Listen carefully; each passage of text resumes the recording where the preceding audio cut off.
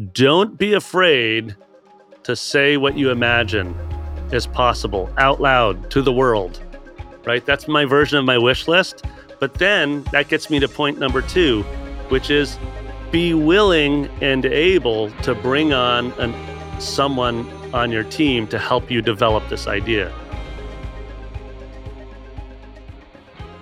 Hey, welcome back to the 7-Figure Music School podcast. I'm Daniel. This is Nate. And in this episode, we're exploring a pretty big topic.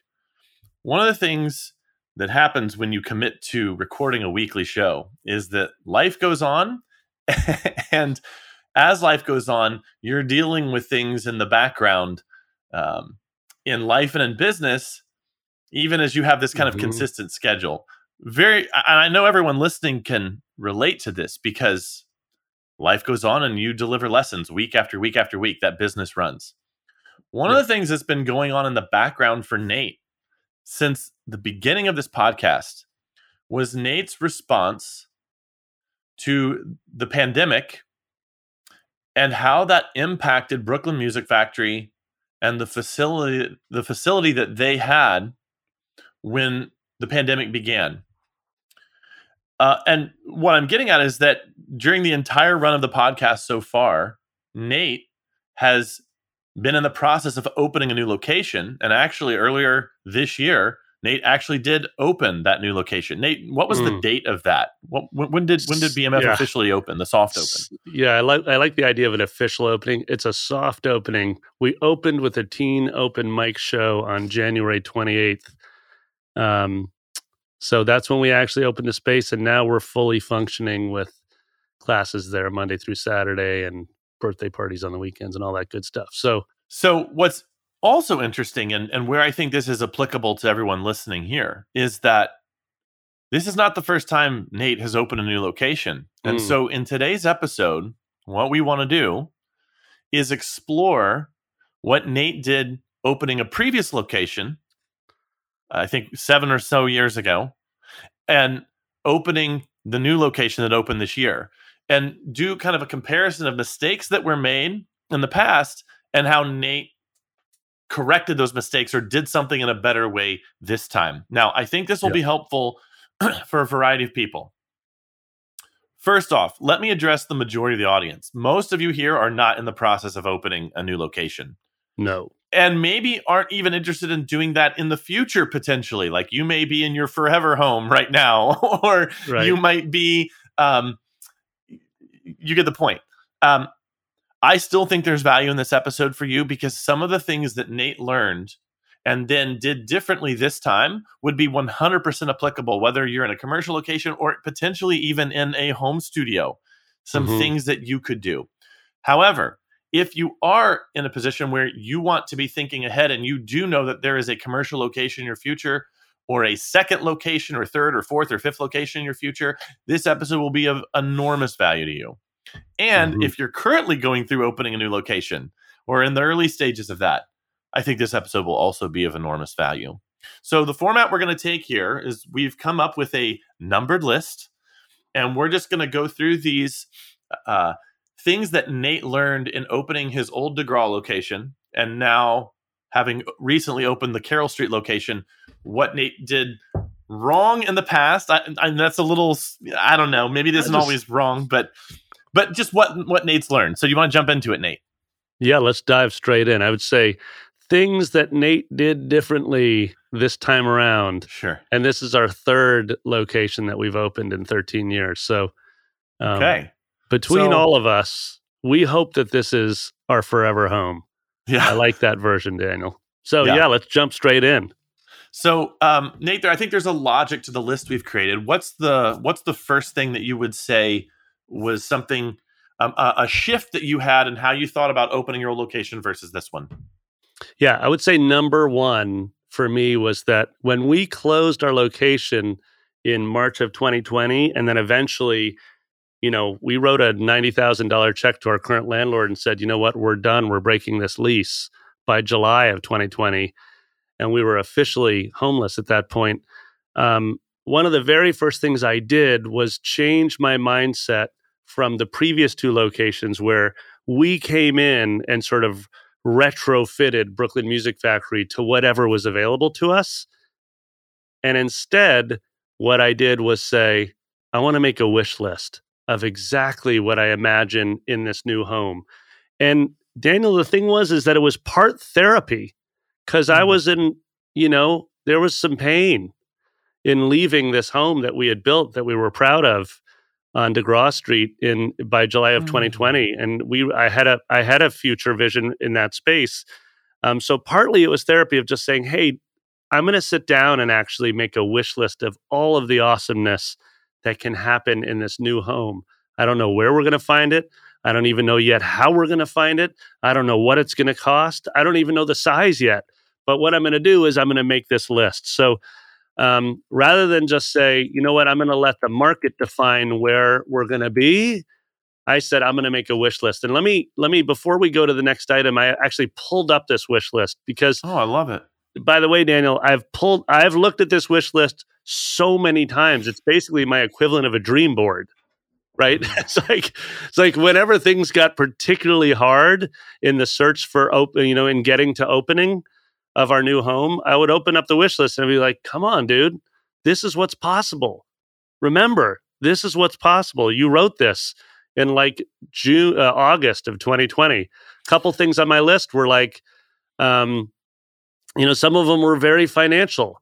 I wanted rent to be only 6% of gross revenue, right? The national average is like between 4 and 6%, but in New York City, it's more like 12 to 25%. And our average was around 11%. So for those of you that aren't numbers people, forget about the percentages. I just wanted to spend less on rent and more on people. Right. So that was one of my wish list items, was just spend less on rent as we grow our gross revenue. Another thing that I wanted in this was, and I didn't get this, but I wanted to have a cafe and wine bar attached to it. So I had gotten so close. I had my friend who owned a great cafe. I had gotten him a lease on an adjoining building. We were going to knock the wall down and everything. But that was one of the items on the wish list that I had to let go of. One thing I didn't let go of was I wanted to be able to play 24/7 in this building. I wanted the soundproofing to be so good that I never thought about my neighbors, except for to just invite them into a show. I never wanted there to be any issue there. That's something that we totally achieved in our new space. I can go play there now. I can go play there at 3 a.m. Okay. I have a question. Examples. I have a question. Yo. This sounds like such a great thing and potentially even an obvious thing. Why didn't you do this when you opened your previous 2 locations? What was different in your mindset that you didn't think this was possible? Okay, so if I go back to our original location, I think that's primarily due to the fact that I was a rookie entrepreneur. I didn't really understand that. I didn't understand space yet. I didn't understand the value of space quite yet. I definitely didn't understand the commercial leasing market. And so all I was doing in my first 3 years of Brooklyn Music Factory was just trying to figure out how to meet demand by basically renting or subletting rooms from whomever would give them to me. Right. So I think that first error was maybe not an error at all. I think it was maybe just growth through experience and understanding what's possible. So here's the question I have for you then about that. If you felt like you were under pressure and you just had to act, what if there's someone out there listening to this who also feels similarly? Like, could you have done something different for those other 2, Nate? Would you have had the luxury to actually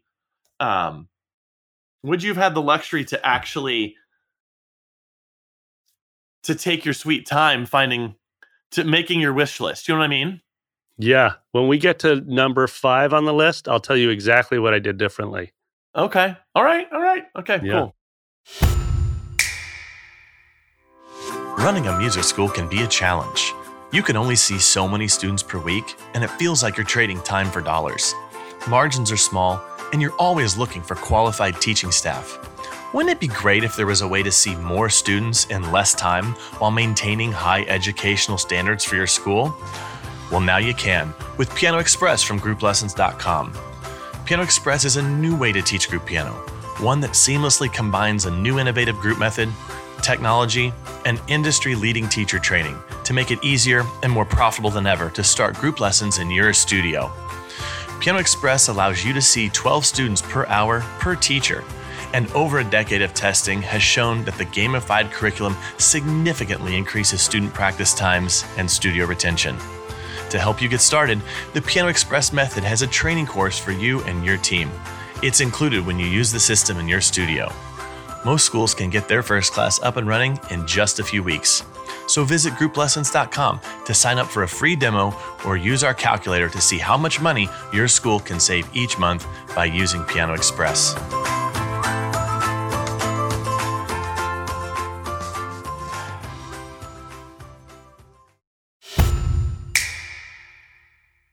So then let's go to number 2. One of the things that you said that you did differently, I thought this was interesting, and I think it kind of is a natural progression from the first thing, was that you were more patient this time. That the time you took to open this location versus your previous location was vastly different. So maybe tell me a little bit about what that time difference was, and then tell me why you did it this way. Yeah, totally. So we closed in permanently March of 2020, and we really didn't open until January of 2023. So it's a solid 3-year arc there. In our previous opening of a spot, I found and signed a lease and opened a place within 3 months.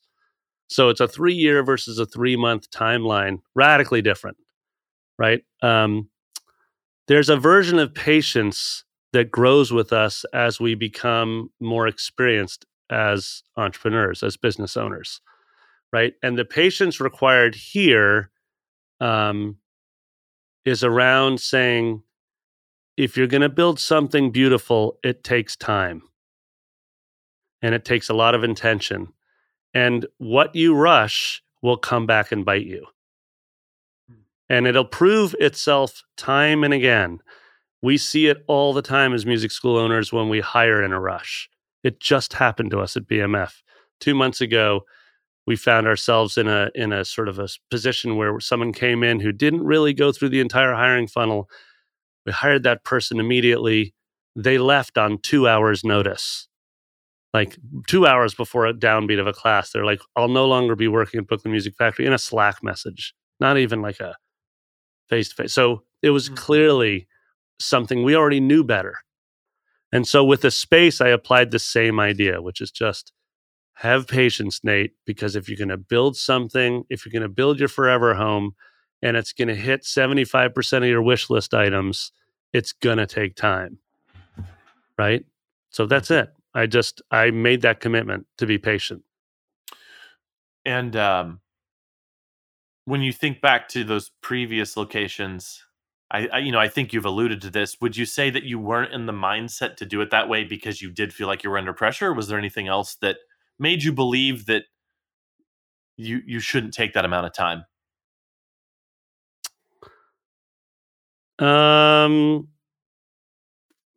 There's a couple things. Number one, if you think you're going it alone, that's when you make accelerated poor choices. So the first thing that changed in my mindset was realizing that I had a team of really smart people that I should be leaning on and asking for advice at the rate at which they would respond with a meaningful response. So just because I'm I consider myself a fast thinker who loves to improvise and talk through ideas, that's not how everybody else operates. So for example, Jessica, who's been with BMF through all 3 locations, has very strong opinions about what needed to happen in her new location. However, she needs time and space to think and process. So the first thing is I was wiser around making sure that I leaned on my team and asked for feedback on my wish list, on my ideas, on the design. The second thing, honestly, Daniel, and this sounds sort of like abstract, but it's not. I literally reminded myself to practice patience daily. In all aspects of this building. Things would go totally awry, which they did dozens of times. And I would ask myself, for example, I would sort of like practice exchanging self with others. I'd be like, well, I wonder what's going on in this contractor's life.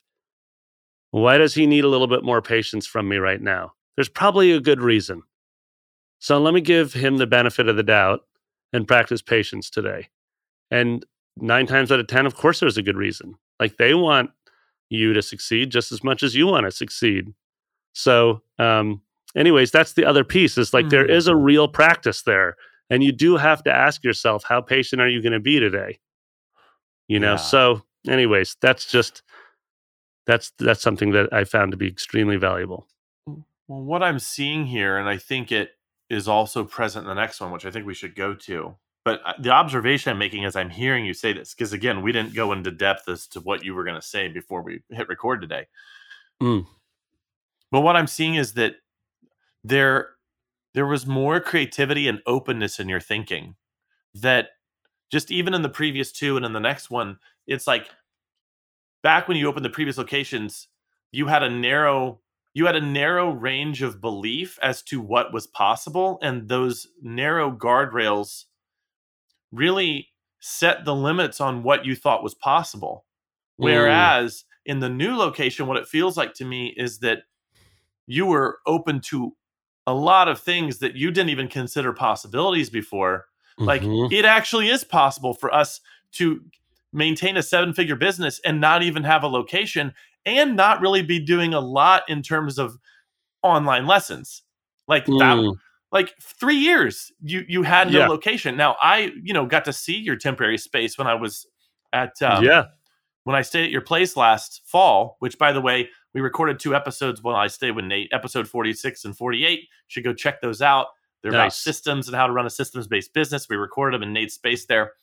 And I got a chance to tour his temporary space where they, maintained a 7-figure business while they were building out the new location. But I just see that ability in you now to think more expansively, more creatively, not be as negative, be more open to possibility. I think that goes to number 3 here.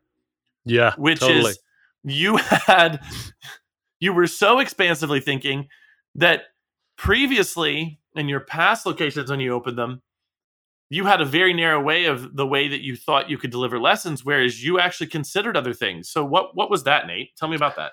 Yeah, I remember a conversation with my brother at one point where it was probably August, September, October of 2020. Everybody was swirling, trying to figure out what was next. And he said, Nate, have you ever considered just not even having a school? Like a physical location. He even said, Nate, have you ever considered just walking away from BMF? And so, of course, we value those relationships because they're asking hard questions, whether we're ready to ask them of ourselves or not, right, Daniel? For sure. And so I actually sat down and contemplated what it would be like to decide to no longer have a physical space, no longer have a community room that I would walk into like I'll do today and play drum circles with my students and all of the students at BMF. And I sat down and I really did that thinking. I was like, what would it actually look and feel like to stay online full time and how would we build that community? And I'm going to share a note that I look at regularly, Daniel, right now, which is just called Making a Decision.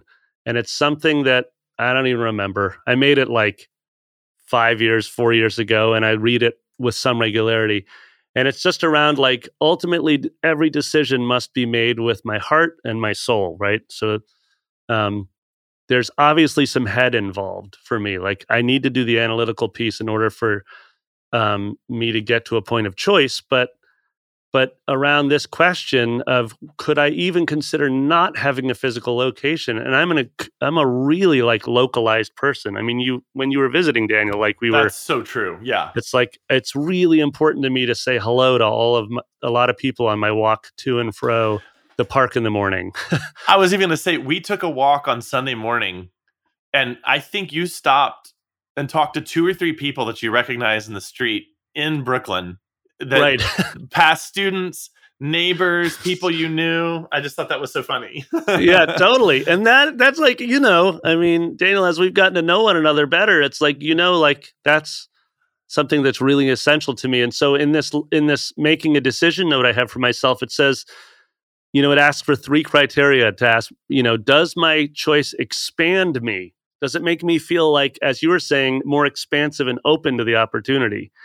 Does my choice expand my future? Like, can I see something that's even greater than I can imagine right now down the path? And then does it expand the possibilities of my life?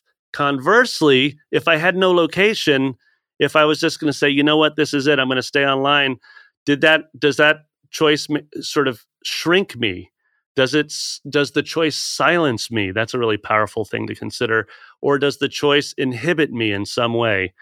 And so I went back to that note thinking about this, contemplating no space, and I said, you know what? It feels like I'm shrinking from the long-term opportunity that's in me of how I can serve the world. And so, yeah, at least I contemplated it though, and it gave me more energy around looking for a new home. That's great. So just that expansiveness again. Yeah. So, number one was you had this mentality before of seeing what was available, which is kind of a defeatist way of looking at things, like, oh, let me see what's out there, Right. versus making a wish list and pursuing it, like having a positive vision for it. These are my non-negotiables. I think number 4 is similar, where Yes. the commitment you had towards what you wanted the new space to be. So what's interesting about this is that it's easy to get what you want when you went about doing things the way you did this time. I'll leave it at that. I'll let you explain to everyone what I mean. Well, so one of the things on my wish list that I mentioned was I wanted the soundproofing to be at a level where I could play day or night.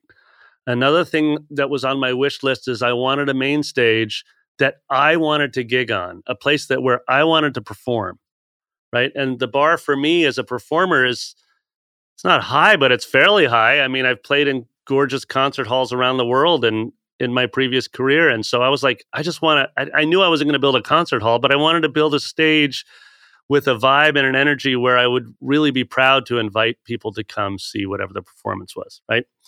So number 4 on the list was I made a commitment to building a version of Brooklyn Music Factory from the ground up, rather than retrofitting it to whatever was made available. And so what I mean by that is that, one of the very first people that I brought onto the team and hired was an old friend who helped us with our home, Joel, who's a great architect. And he didn't have a lot of experience with commercial spaces. He primarily does homes in Brooklyn. But I was like, Joel, I want to build this amazing new community center. Will you help me design it? And so he was the first, but long before we had a space. Joel and I was sitting in his super dope little office that's like 12 blocks from here, like having a cup of coffee with him and just dreaming about all the possibilities. And he didn't know what it meant to build a music school, but he was just totally open to just being as creative as possible. And he would send me artist renderings and sketches of floor plans. And so we would create this back and forth. The point is that I went in with a different mindset, which was just like, I'm actually going to build this sucker from the ground up, and it's going to check as many of the boxes as possible for me, including a main stage with lights and great sound and, all of these things that were important to me. Yeah. Do you think there's something that a listener or watcher could take away from this? Yeah. What's the learning point here, do you think? Okay, there's 2 pieces that I think are really essential, at least in self-reflection here. The first one is, don't be afraid to say what you imagine is possible out loud to the world, right? That's my version of my wish list. But then that gets me to point number 2, which is be willing and able to bring on someone on your team to help you develop this idea. So I went to Joel, who's an architect, and I was just like, Joel, I don't have a lot of money, but I got time and patience. Will you design this thing with me? And I pitched my vision, and I showed up at his office, and I showed up again, and I bugged him a 3rd and 4th and 5th time. And so the wisdom there is like, if you have a space right now and you imagine that it can be even more expansive than what you're doing with it right now, then step number one is sit down and sketch that thing out. Make your bulleted list. Step number two is find some friend or some person within your network to start bouncing the idea off of and saying that idea out loud. And for me, I needed a picture. Literally, my friggin' desktop image for like a year of this process was the initial picture that Joel drew, like the initial blueprint, which our school doesn't.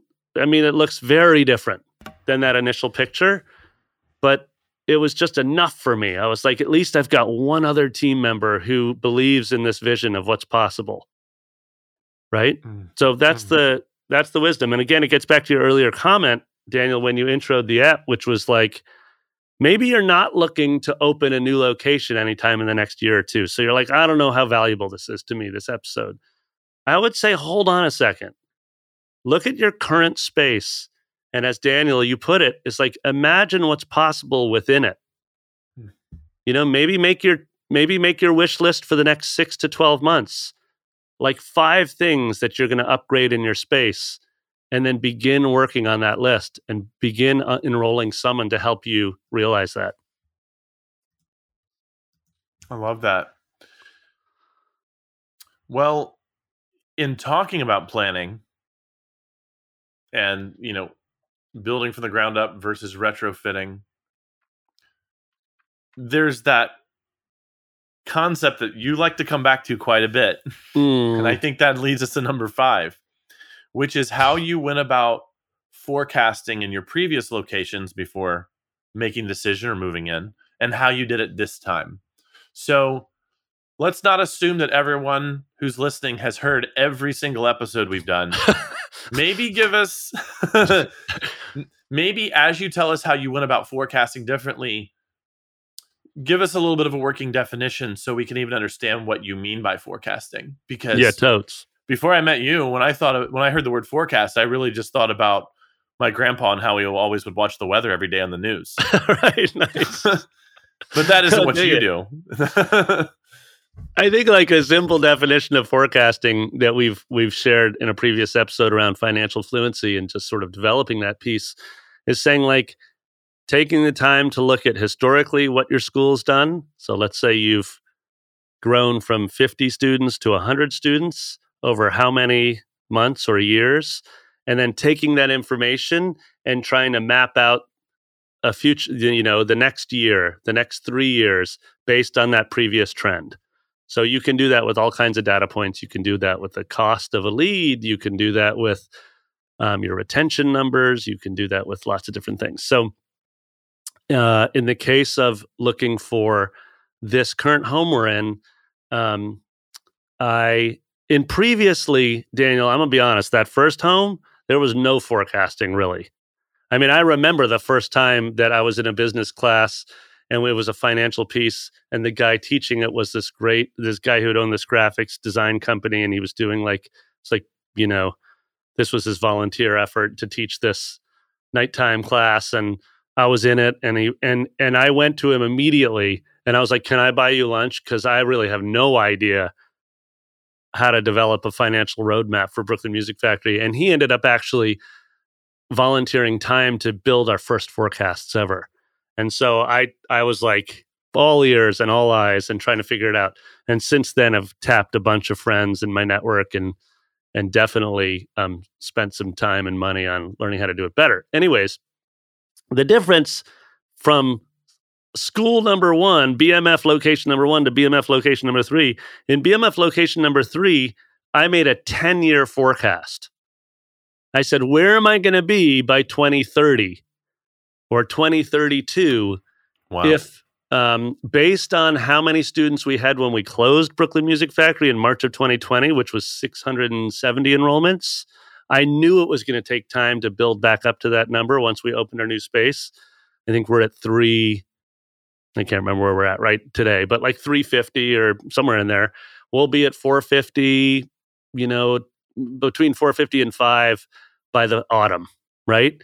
And then here's the interesting piece is that in that forecast, I was looking at one primary number, which was what I talked about from one of the pieces from my wish list. I looked at over 10 years, what percentage of the total gross revenue is going to have to go to paying for this new location, both paying the rent of the new location and then also paying for the build out of the new location, which we will have spent between $500,000 and $600,000 building this new location. So $500,000, a little bit over that.